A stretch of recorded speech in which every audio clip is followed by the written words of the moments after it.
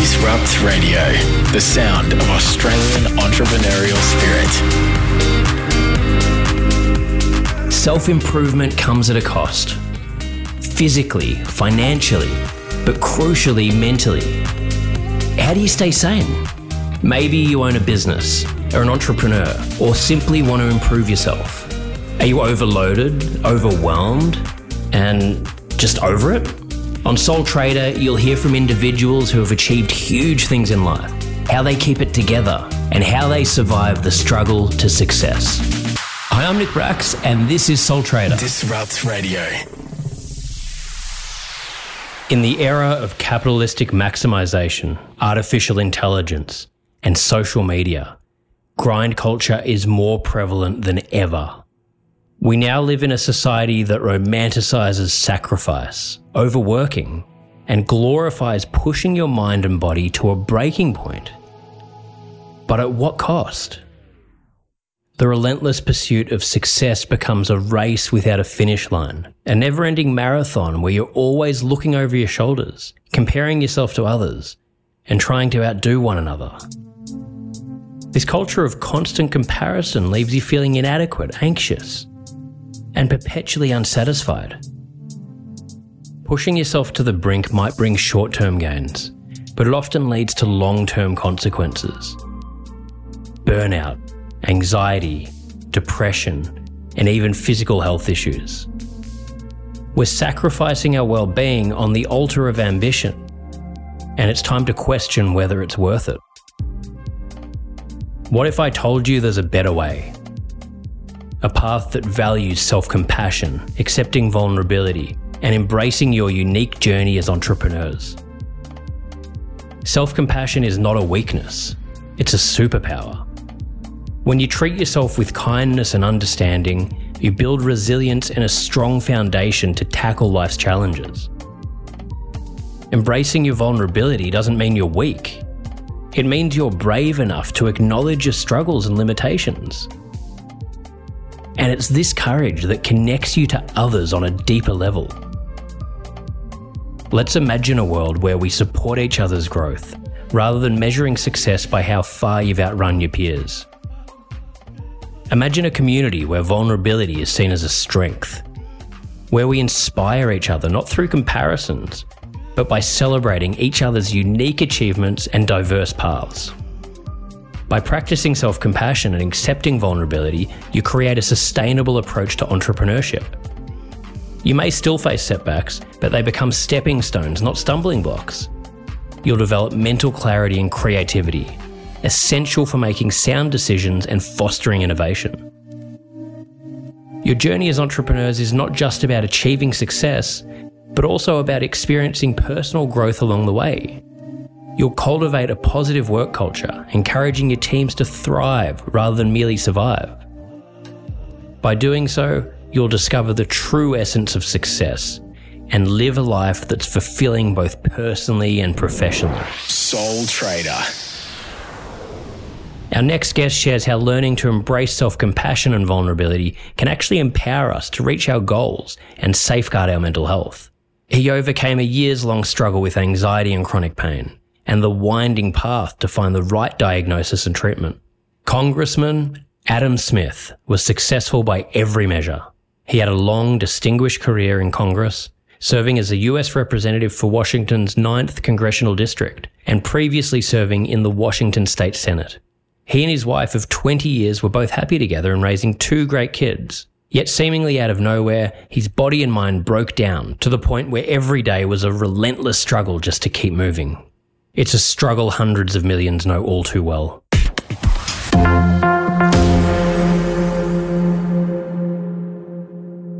Adam, thank you so much for making the time to come on Soul Trader. I really appreciate you setting aside the time and, super excited to dive into this conversation.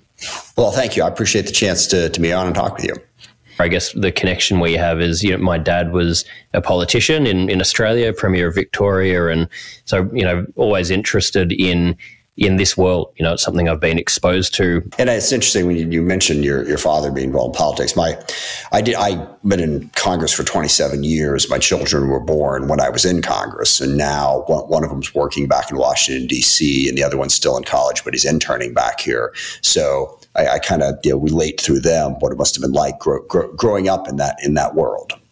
Very unique way to grow up, and it was hard to relate to other kids. And, you're growing up with having security, sometimes, taking you to school and just exposed, to media and different things that it's an unusual existence and came with, positives and negatives. But it's a different world, very different way to grow up. So I guess before we get into it, would you be able to just give our listeners a bit of a background on yourself and the work you're doing and how you came to where you are today and, with writing the book and everything else?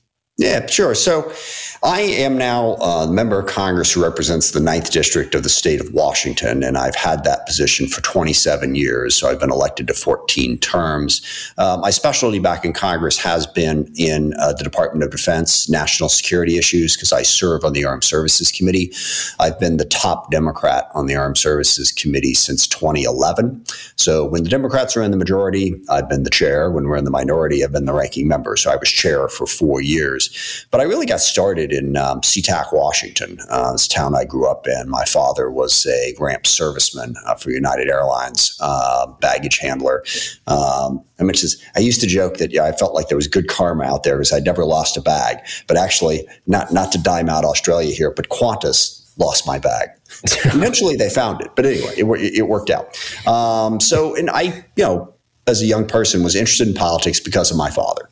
He was a union rep, and he was really interested in these things. He wasn't himself involved, but he wanted me to be. So I grew up in that community, and then I, went to college, got a political science degree, and I was in law school when I decided to run for local office for the state Senate. So I wound up getting elected to the state Senate when I was 25, which is a very long story in and of itself. It was a race that nobody thought I would win. But because I had my connection to the community, that was really the thing that got me there. And also I worked really hard at it. But I'd grown up with the people there, and I knocked on a lot of doors and got elected. And that's how I got into politics. And I discovered that I really like it. Basically, I like bringing people together to solve problems. I know that's not what most people think of politics as being, but that's what it's supposed to be. And so I can work with my community. If someone has a concern, I can help them. I can figure out what's a better way to help deal with the problems and challenges that people have.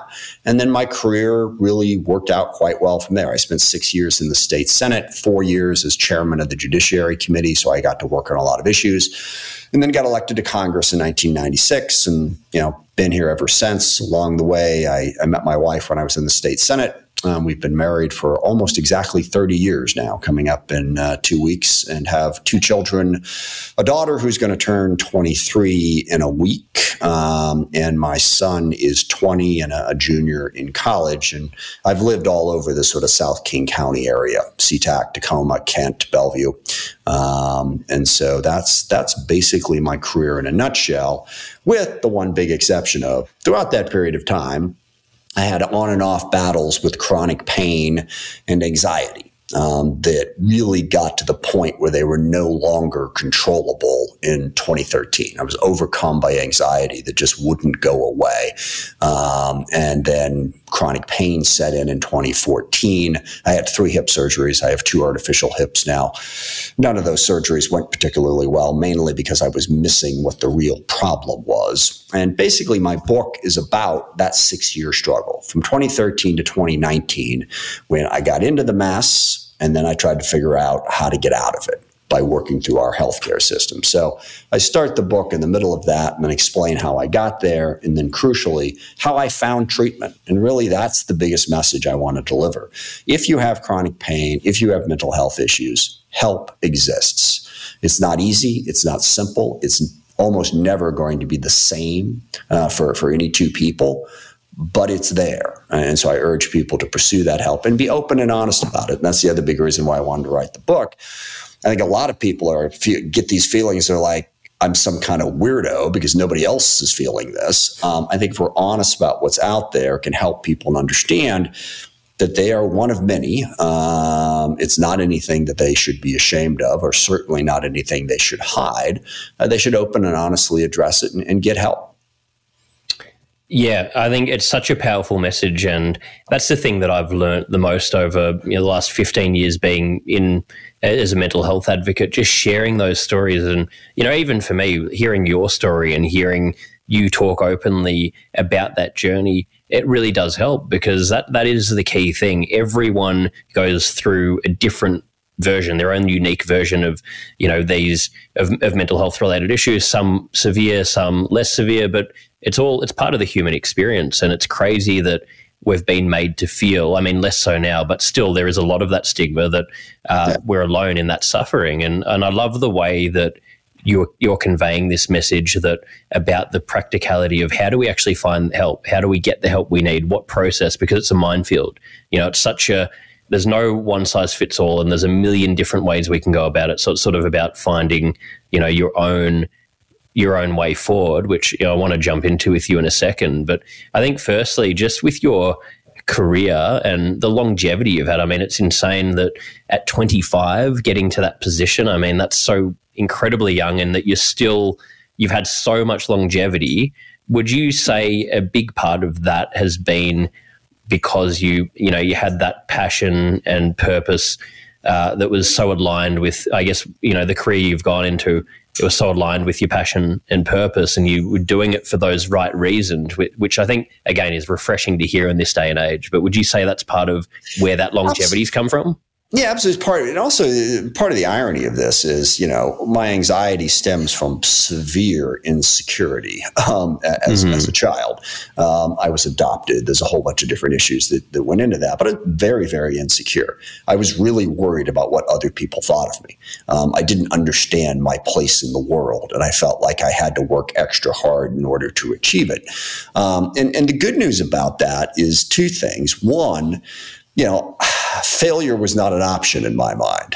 I had to prove myself on a day in and day out basis. So even in that first state Senate campaign, and I document this in the book, after my campaign plan had fallen completely apart, I didn't give up. And that relentlessness to just keep working and never accept the fact that it was over, really helped me. And that was driven by my insecurity. And then the second part of it that I think is really helpful to me as a public official is what I said earlier. I really care about what other people think. I want to know if someone, if I'm doing a town hall meeting and I've got 100 people there and maybe 99 of them are all going, yeah, and I look over and there's one person looking at me like I'm an idiot. I got to address that. Okay. I've got to figure out, okay, what am I doing wrong? What I'm saying, what's good? And the thing is, those are really positive traits, I think, in life in general. But the problem is you also have to have those within a healthy mental state, because those positive traits can cross over the line to creating massive anxiety. If you have that level of insecurity, it's just going to be really difficult, if you push yourself constantly to be in the right mental space. So I'm super interested in what you were talking about there with insecurity, and totally relate. It's been the biggest driving force for me in my career, and everything's been sort of approached with that mindset of failure is not an option. I've had to succeed. And I think also having a successful father drove that even more so.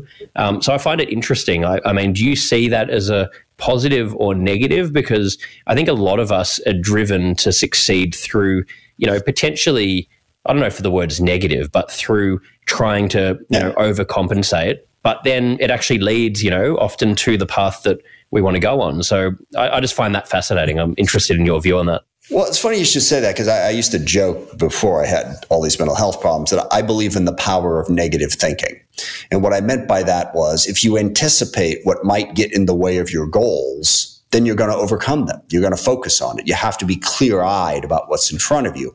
And really the conclusion that I reached after 3.5 years of psychotherapy and talking through this was, it is a complete positive, but you have to look at it the right way, and you have to understand what that drive means. And what I was missing, I was driven to do this because I felt like I had to prove myself. All right. And there's nothing wrong with being ambitious and driven. But when you get to that point where you think it's your meaning in life, you're really you're setting yourself up for failure. And this was the big concept that I did not understand and no one ever explained to me until about the 10th psychiatrist that I found. He was a psychologist, but therapist, if you will, who actually helped me. And that was the concept of a healthy narcissism and the notion of your own self-worth. The first thing the psychologist said to me when I met with him the first time in the office after having read through my questionnaire was he said, "You don't think you have the right to exist." And when he said that to me, I thought, that's the stupidest thing I've ever heard. I don't know what that means, and I have no idea how it's going to help me. But it was actually the key. Because if you don't, as a child, you're supposed to develop this baseline sense of your own self-worth. And that self-worth is not connected to how good you are at anything or what you've achieved or haven't achieved. You have it because you're human. All right. And if you don't believe that, then you think if you fail, if you screw something up, it really is kind of an existential threat. Because if you're not proving yourself to people every second of every day, it's not just that you had a bad day. You think you have no worth as a human being. And that stability has to come from your upbringing. And the other big point that I make, there's a lot of focus in mental health on what I would call extreme trauma. So, children who have been abused, they grew up with an alcoholic father, or abandoned, or any number of different really traumatic things. And those are huge problems that need to be dealt with. And there are mental health ways to deal with that. But trauma can be a lot simpler than that. In my case, I was adopted. My mother had a bit of a depression problem. My father had a bit of an anxiety problem. I had an older brother. I had a somewhat unstable childhood, and I never got that sort of sense of inherent self-worth. And you have to work back to get that. Now, if you get that, and this was the other thing that held me up in treatment is I sort of got that after about, 2 years, whatever it was. But I was thinking, wait a second, this is who I am. I'm driven. I'm ambitious. And aside from, all the drugs I'm taking and the fact that I'm freaked out all the time, it's kind of worked out pretty well for me. I'm successful. I've got a good marriage. I got a good family and everything. So if you take this away from me, who am I? But the answer to that question is you're a better person. I haven't lost that drive. Okay, you can talk to anyone I work with back here. As the chairman of the Armed Services Committee, we got a hell of a lot done, and I had to work my way through, around, over, and with a whole lot of people to get it done. I never lost that drive and that ambition. But the sentence that I really like that occurred to me is, I do it all the same, but without the anger and self-flagellation. And that can be done, okay? You don't have to beat yourself up constantly to motivate yourself. But that's what, the therapy and the discussion taught me. So I think it's a huge positive if you understand how to manage it within a healthy mental space. Yeah, I think that's really interesting, and that I think that is what a lot of people think if you're going to take medication, work on these problems, try and resolve these traumas or whatever it is. There can be a fear that might take away that drive, that might take away whatever this magic ingredient is, this thing inside me that makes me and makes me want to do these different things. But as you're saying there, if anything, it's actually going to make you more you. So you're just going to have more stability to do all of the things you want to do, and most likely get better results. I mean, have you felt that it's, if anything, improved your ability to perform in what you're doing? Absolutely. I mean, it's made it so much better. It's improved my relationships to begin with. I was always kind of an introverted person, and I'm in an odd profession to be introverted. Now, over the years, it's like, if this, to me, if this is what I have to do, I will be extroverted. Okay, I will figure out how to make it work. But once I developed a better understanding of how my mind worked, it also gave me a greater appreciation for the people around me. And that's the other big key message that I have here. And you alluded to earlier the fact that the stigma around mental health is lessening. And you said, but not entirely. And you're absolutely right. It is lessening. It's still there. It's still a problem. But the other piece that I see as we've become more open in talking about mental health, there's also such a thing as an unhealthy narcissism. Okay. Mental health to truly work can't just be about you. It also helps to understand that the people you're dealing with in life, they've got stuff going on too. And what it really opened my eyes to, I mean, you encounter people you get into a conflict with, and they seem just sort of irrationally angry. I deal with people sometimes who are rationally angry. They're upset about what happened and all that. But when it goes to like an irrational level, your initial instinct is, well, that guy's just a jerk. Okay. Now I stop and go, hey, what's going on with that person? I mean, what unresolved issues, what challenges are they facing? And it really develops that empathy so you can better understand people. And if you're trying to get something done, whether you're trying to get a business deal done, I know you've started up some businesses, you're trying to get customers, you're working with other people, you're going to need other people to be successful in just about anything that you're going to do. And if you have that better understanding of where those other people are coming from, you can work better with them and you can accomplish more by figuring out how to, I don't want to say how to get them to do what you want, but basically how to persuade them of what it is that you're trying to accomplish. So yes, I think it can make you much more successful in whatever you're doing in life. On every level, exactly. And I mean, that's the thing, because it can make our experience better. It can make us connect more. Like you're saying there, we often might feel threatened or frustrated or anger towards someone who is having an opposing view or acting in a way that we might not agree with. But if you can step out and remove your emotion, exactly like you're saying there, you can almost have empathy for them and think, hang on, we all generally want the same thing. What's happened here? Why are they feeling this way? What have they gone through? And as you're saying as well, I think that's such an important message for anyone listening. I mean, a lot of our listeners are wanting to venture into doing their own business, getting into taking the plunge on whatever career endeavor, and realizing that no one does it alone. And I love hearing from people like yourself these messages that it always comes down to the people that we have around us, and we all need support in different ways at work, outside of work. It all comes down to having the right people around us. So yeah, I think it's a really, really important message for anyone listening. Soul Trader for the work-life balance sheet. One of my great fears when the anxiety hit and everything is like, okay, I'm not going to be able to get done what I need to get done.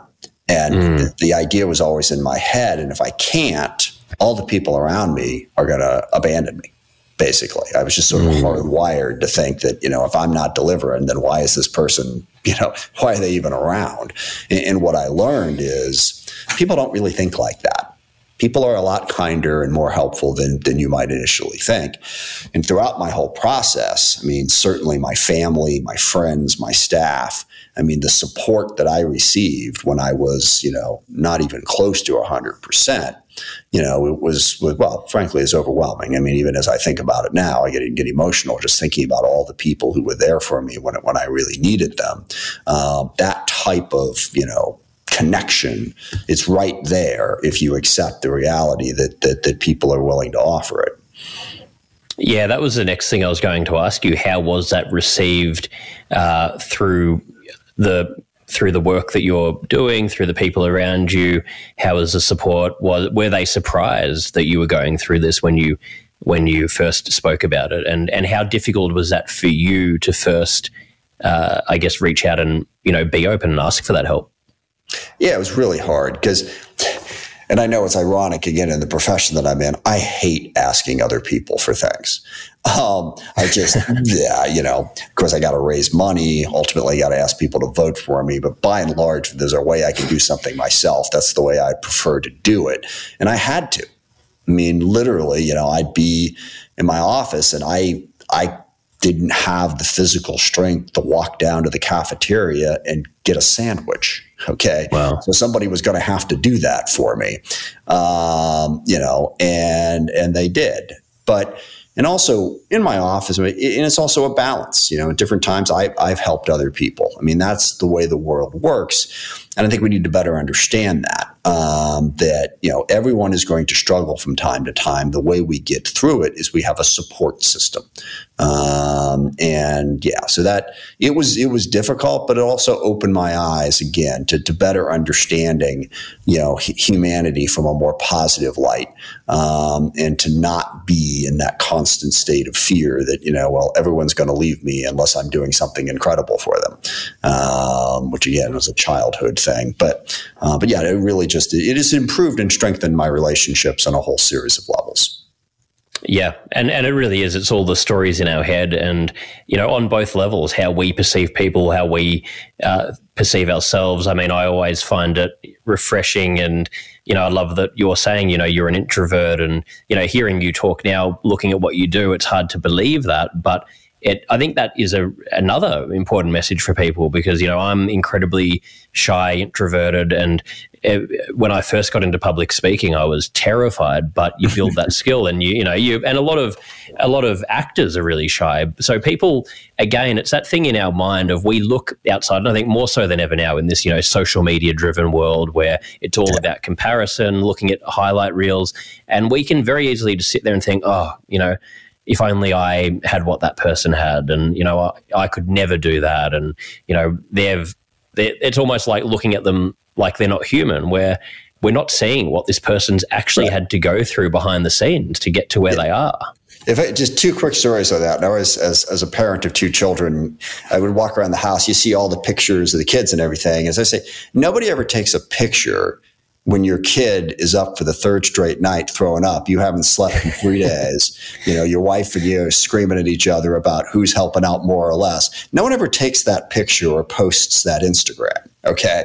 So, the saying that pictures don't lie, pictures lie all the time. Okay. Because they are a snapshot of a moment in time. All right. Yeah. So you have to expand that. And then, you're talking about the public speaking thing really resonates with me because I'm like shy, paranoid, but I'm running for the state Senate, going knocking on doors and all that. But when I first started speaking, I was on the debate team at Fordham University, where I went to undergrad, and that was helpful to me. But debate for the most part at Fordham, we debated with the Ivy League and all the other folks up there. But this first 6 rounds of debate were just 4 people and a judge. Me, my partner, and the other 2 teams. And I could get comfortable in that environment. All right. So I overcame my fears, but I got good enough that my senior year I actually made the final round at New York University. And in the final round, it's the 2 of you, the other team, and 250 people from all of these elite universities. Bottom line, I completely choked. I mean, I was just it was embarrassing. As a really good friend of mine said to me afterwards, he says, "Yeah, Adam, but the only thing you didn't do was drool on yourself," which I think was a pretty good summary. All right. Because I was terrified. And I say all of this because, not bragging, but objectively, I'm a very good public speaker now. I just spent last week debating all manner of different things on the defense bill on the floor of the House, and I'm really good at it. But if you'd gone back and played that video from when I was 21 years old, standing up on the stage in New York University, you would have gone, well, no one's ever going to hear from that guy again. All right. So understand that when you're dealing with your own struggles in life. We are a continuum. All right. It's not like, all right, you're always great, you're always awful. No, it's a process that we all go through. And you're right. Social media is just brutal on that front. You look at everybody else and you assume that what's wrong with me? I mean, their lives are perfect, and do not believe that. Understand the limitations of that information. Yeah, it is just because it's just too easy to pick it all apart and find those negatives when, it's not real. But I love that story. Thank you for sharing those. And I think it's just, again, it's such an important message because people need, we want a quick fix a lot of the time now. And as you're saying there, similar to me, to get past that fear of public speaking. I remember being in university, the first talks I did, I would blank out. I was mumbling, vomiting before I'd do it in front of 5 people. And 3 years later, I was on a stage in front of 1,000 people comfortably doing it. But it was all, it's immersion therapy. I think it's one of the, most impactful ways to improve and get over any of these fears by just throwing yourself in there and doing it. There's not many more powerful ways to get over something. Yeah, and that's the other big thing in mental health is I think the way children are raised, certainly in the U.S. now, I think Australia is probably similar. It's by and large a lot more comfortable environment than people grew up in a long time ago, and people are not comfortable with being uncomfortable. I struggle with this with my own children. They're good, smart, capable, and everything, but they're not used to being uncomfortable. So they think if they're feeling uncomfortable, that's something that they have to get rid of that. They have to not experience that. When in fact, the exact opposite is true. If you're really going to, fulfill yourself as a human, and I'm not even talking about professional accomplishment, I'm just talking about the emotions and the way you're supposed to feel as a human being. Huge chunk of that is figuring out how to deal with feeling uncomfortable. It makes you more alive and also makes you better prepared to deal with whatever life is going to throw at you down the road.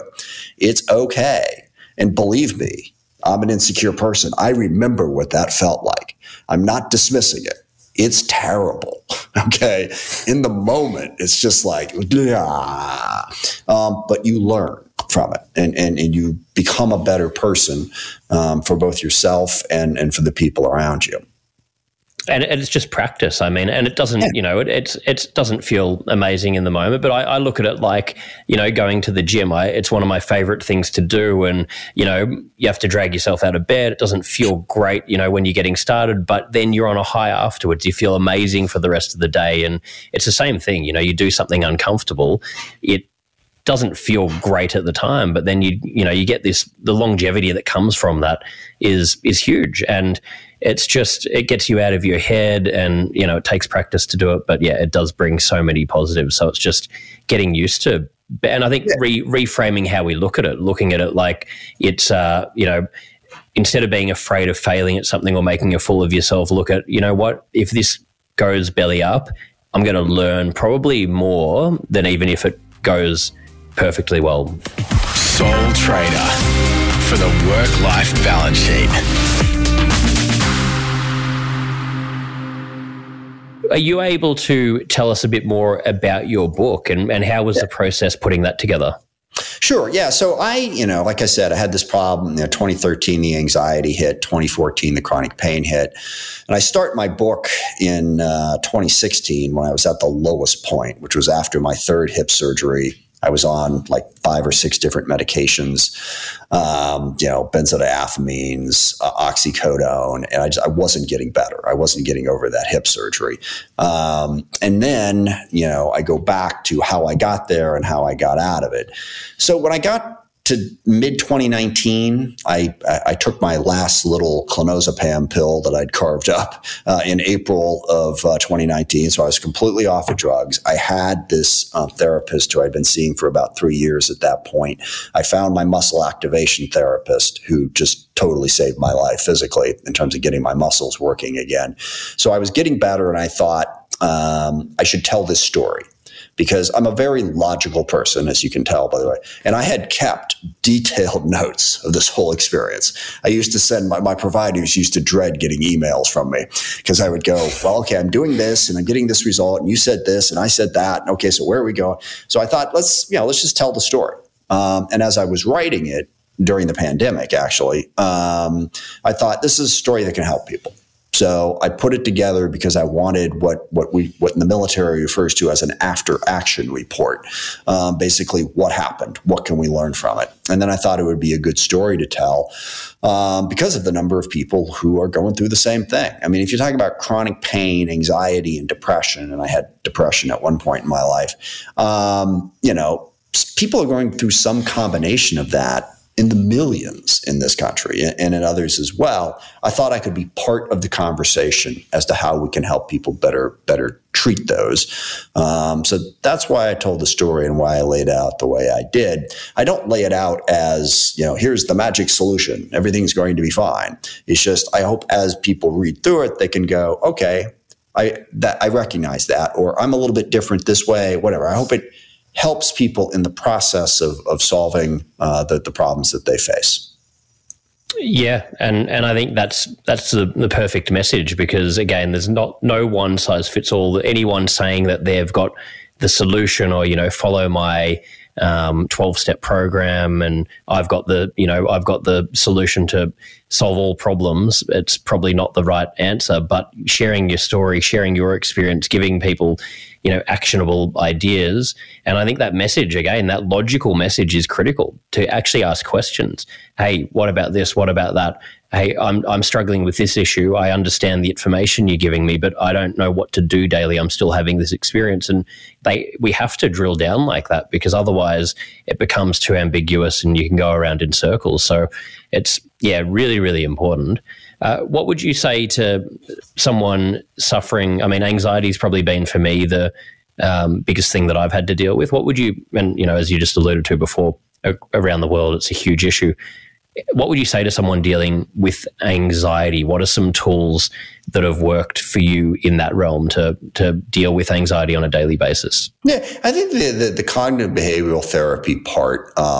Now, again, my problem was I didn't have that baseline sense of self-worth. So a lot of the therapists that I went to were trying to put me into cognitive behavioral therapy, which I was too dismissive of too quickly. Because, one of the things, they would all say, what are you anxious about? And a lot of times when you have anxiety, an important thing to understand is you're not anxious about any specific thing. That's what's so vexing about it to people who have never experienced anxiety. That's stress, okay? I can talk about, I'm in the middle of an election and, oh my gosh, my opponent just put out this ad. I got to, do I respond to it? Do I not respond to it? I'm stressed. How do I deal with that? You can certainly process that stuff, and that is important. But anxiety itself just comes at you and doesn't necessarily have a specific cause, okay? And if that's the case, you really need to get into your basic sense of self-worth, and you will need someone to help you understand that. But then if you have that, the cognitive behavioral therapy stuff really does help. And what it basically means is to think more logically, to understand the way your brain works, and that it can take you down dark roads. And the other big thing for me that helped was I learned that I don't have to solve every problem, because this was one of my things. And the way I always explain this, as the chairman of the Armed Services Committee, a lot of people would ask me the question, what keeps you up at night? I guess in Reporter 101, that's the question you're supposed to ask. And I know what they're asking, but I always answer the question the same way now, and that is nothing. Nothing keeps me up at night, because that doesn't help anything. Okay. All right. It's not like if I stay up for another 3 hours lying in bed worrying about it, I'm suddenly going to find the solution. But here's the thing. I used to believe that. I used to have this thing where if something was bothering me, I could feel it. And I'd be like, okay, what is it? Was it something someone said? And I had to deal with it. I had to deal with it, and I had to resolve it before I could relax. Okay. I had to protect myself. You've got to get comfortable with the idea you're not going to solve everything. The problems are going to be there when you wake up in the morning, and you're going to be better rested and in a better position to deal with them. So it's really important to recognize that. You don't have to solve every problem. The second big piece is, and there's a lot, I'm not a huge fan of medication, all right? And let me just say up front, as I like to joke, I'm not going to go all Tom Cruise on you here. Medication works for some people. I understand that. We way overprescribe it. It's the easy button. It's the simple, quick fix.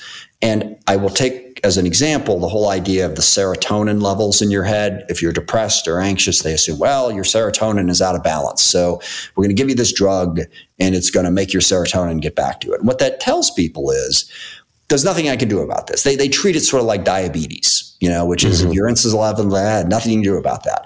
It's not the same. Yes, your serotonin levels can affect that, but you can also train your brain, regardless of what their serotonin levels are, to better process that stuff. I think of it in the same way as physically training. You can train your body to have more endurance. Okay. If you don't have enough cardio, you can go run, bike, swim, and then you'll have more cardio. You can also train your brain to not chase after every thought, to not follow those emotions, and just being aware of that is incredibly helpful as a starting point. And then it is incredibly helpful to talk about this stuff. You got to be honest. And that's the hardest thing, I think, for a lot of people. You build up these images of who you are and what you've done and how it's been that isn't necessarily what actually happened. And some of that stuff can trigger anxiety. And then you just got to be honest. How do you really feel about the relationships you're in? How do you really feel about the things you've done or the things that other people have done to you? So be honest. But also, it does help to find a therapist. The final thing I'll say about a therapist is you got to find one that you mesh with. All right. Therapists are like everybody else. They're different. Some are good at their jobs. Some are not good at their jobs. All right. So you've got to find the right one. I did want to say the other reason that I wrote the book is I am a public official. I still have a hard time thinking of myself that way. And I think to have someone who is out in the public talking about this helps expand the idea that, hey, member of Congress, this isn't so odd and bizarre after all. There's not many politicians that are out there talking about this kind of stuff. And when you look at it, it's like, well, why? Other people are, and we're all human. We like to categorize things and look at people in different positions as, they're not allowed to show human traits. And I think that's what I learned growing up in a political family. It's almost like there's an expectation that you're not meant to show that. And I think that needs to be broken because it's not true. And in so many facets of life. So, I think that's, it's very brave of you to go and do it. And I think it's helping so many people. It's helped me even hearing that message. Well, I think, part of the reason public officials, because we all have our brand, right? You got to stay on message. You got to have your, and I think that's part of the reason why a lot of politicians are reluctant to do it, because they think of it as being off brand. And I think this is particularly important now in the social media world where you got 13-year-olds who are developing their brand, which, by the way, I still find insane. But you've got Instagram, you got Twitter, and it's like, well, I want people to perceive me this way.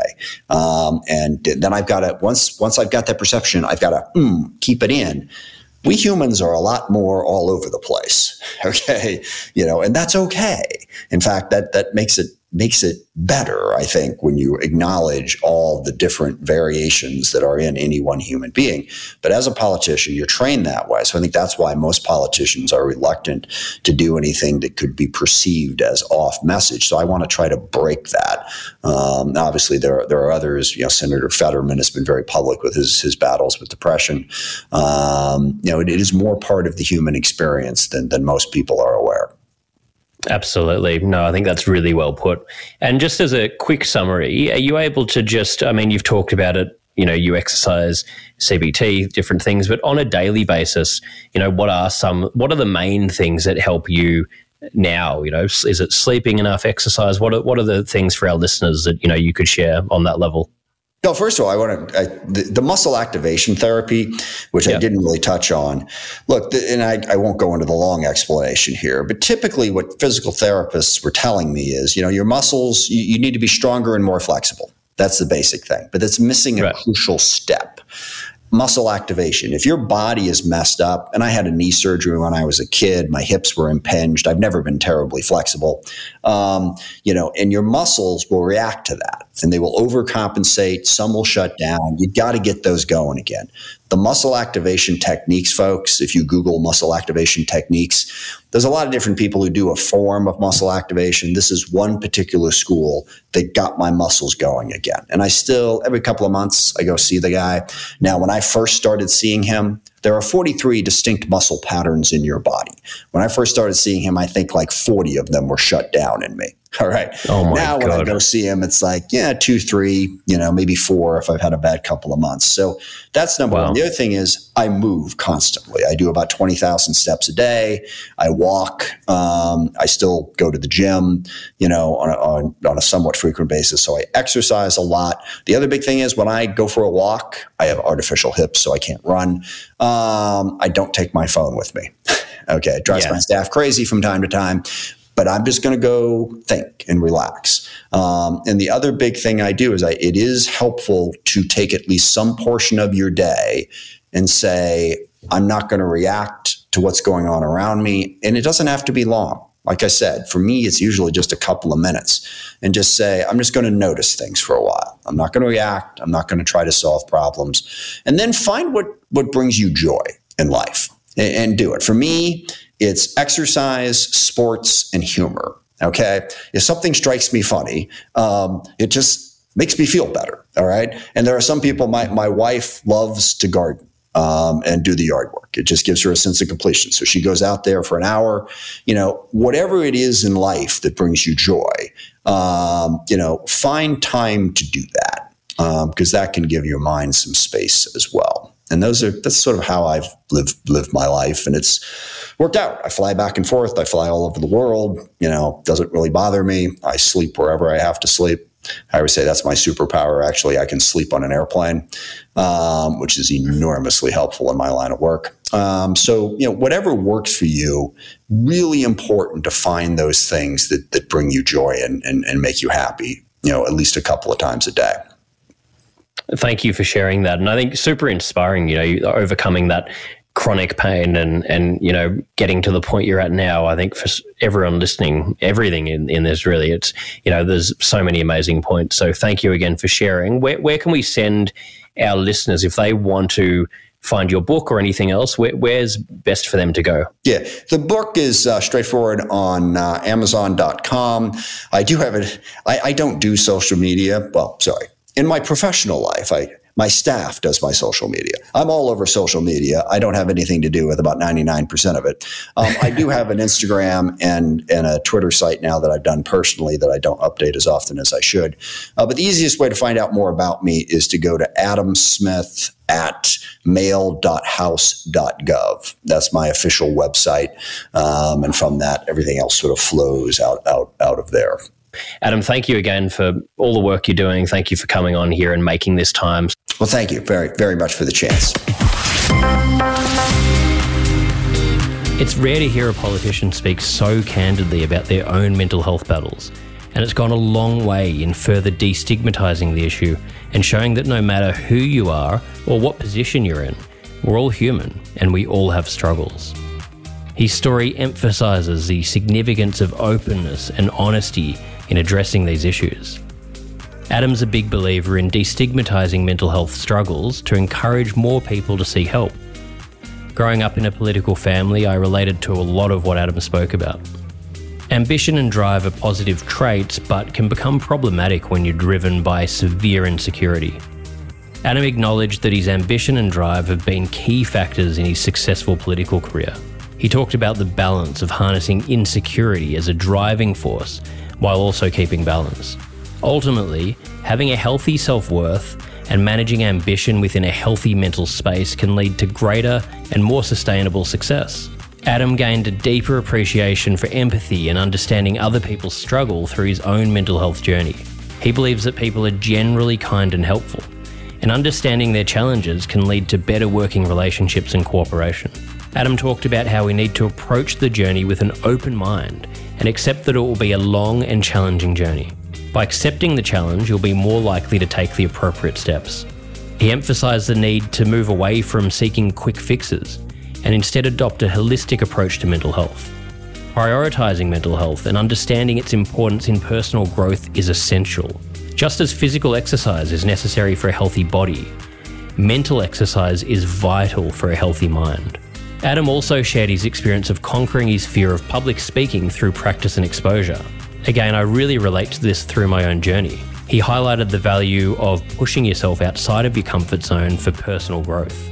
Embracing discomfort and being comfortable with being uncomfortable is part of the process when it comes to personal development and resilience. Adam, like many guests, spoke about the reality behind social media, highlighting the discrepancy between the idealized images people often portray and the actual images they face in real life. He talked about the importance of understanding that social media often presents a skewed and incomplete view of people's lives. He takes a holistic approach to mental health that includes daily habits such as exercise and meditation. He also talked about how important cognitive behavioural therapy can be in challenging irrational thoughts and developing a more logical and accepting mindset. Adam's interview offered valuable insights into personal growth, mental health, and the importance of understanding and accepting yourself to overcome challenges in life. His story provides hope and a positive message for others who may be facing similar struggles. On Disrupt Radio, you'll hear Megan Flamer and Alan Jones. You have a theory about accelerator programs. Yes, we've mentored and coached in a few accelerator programs. Just a few. Over the years. Whether you're just starting out or figuring out your next stage of growth, the Advisory Board is here to lend a helping hand. Like, what are the blind spots that we have? What are the things that you just don't know? Megan Flamer and Alan Jones have helped thousands of founders, CEOs and organisations all over the world take their lives and businesses to the next level. How are the startup ecosystems different around the world? The Advisory Board. If they're a casual employee, their minimum entitlements will be different to somebody that's permanent, for example. Live on DAB+. I have to be prepared to take constructive criticism and take it on board and listen to it and, incorporate it. Online and on demand at disrupt.radio.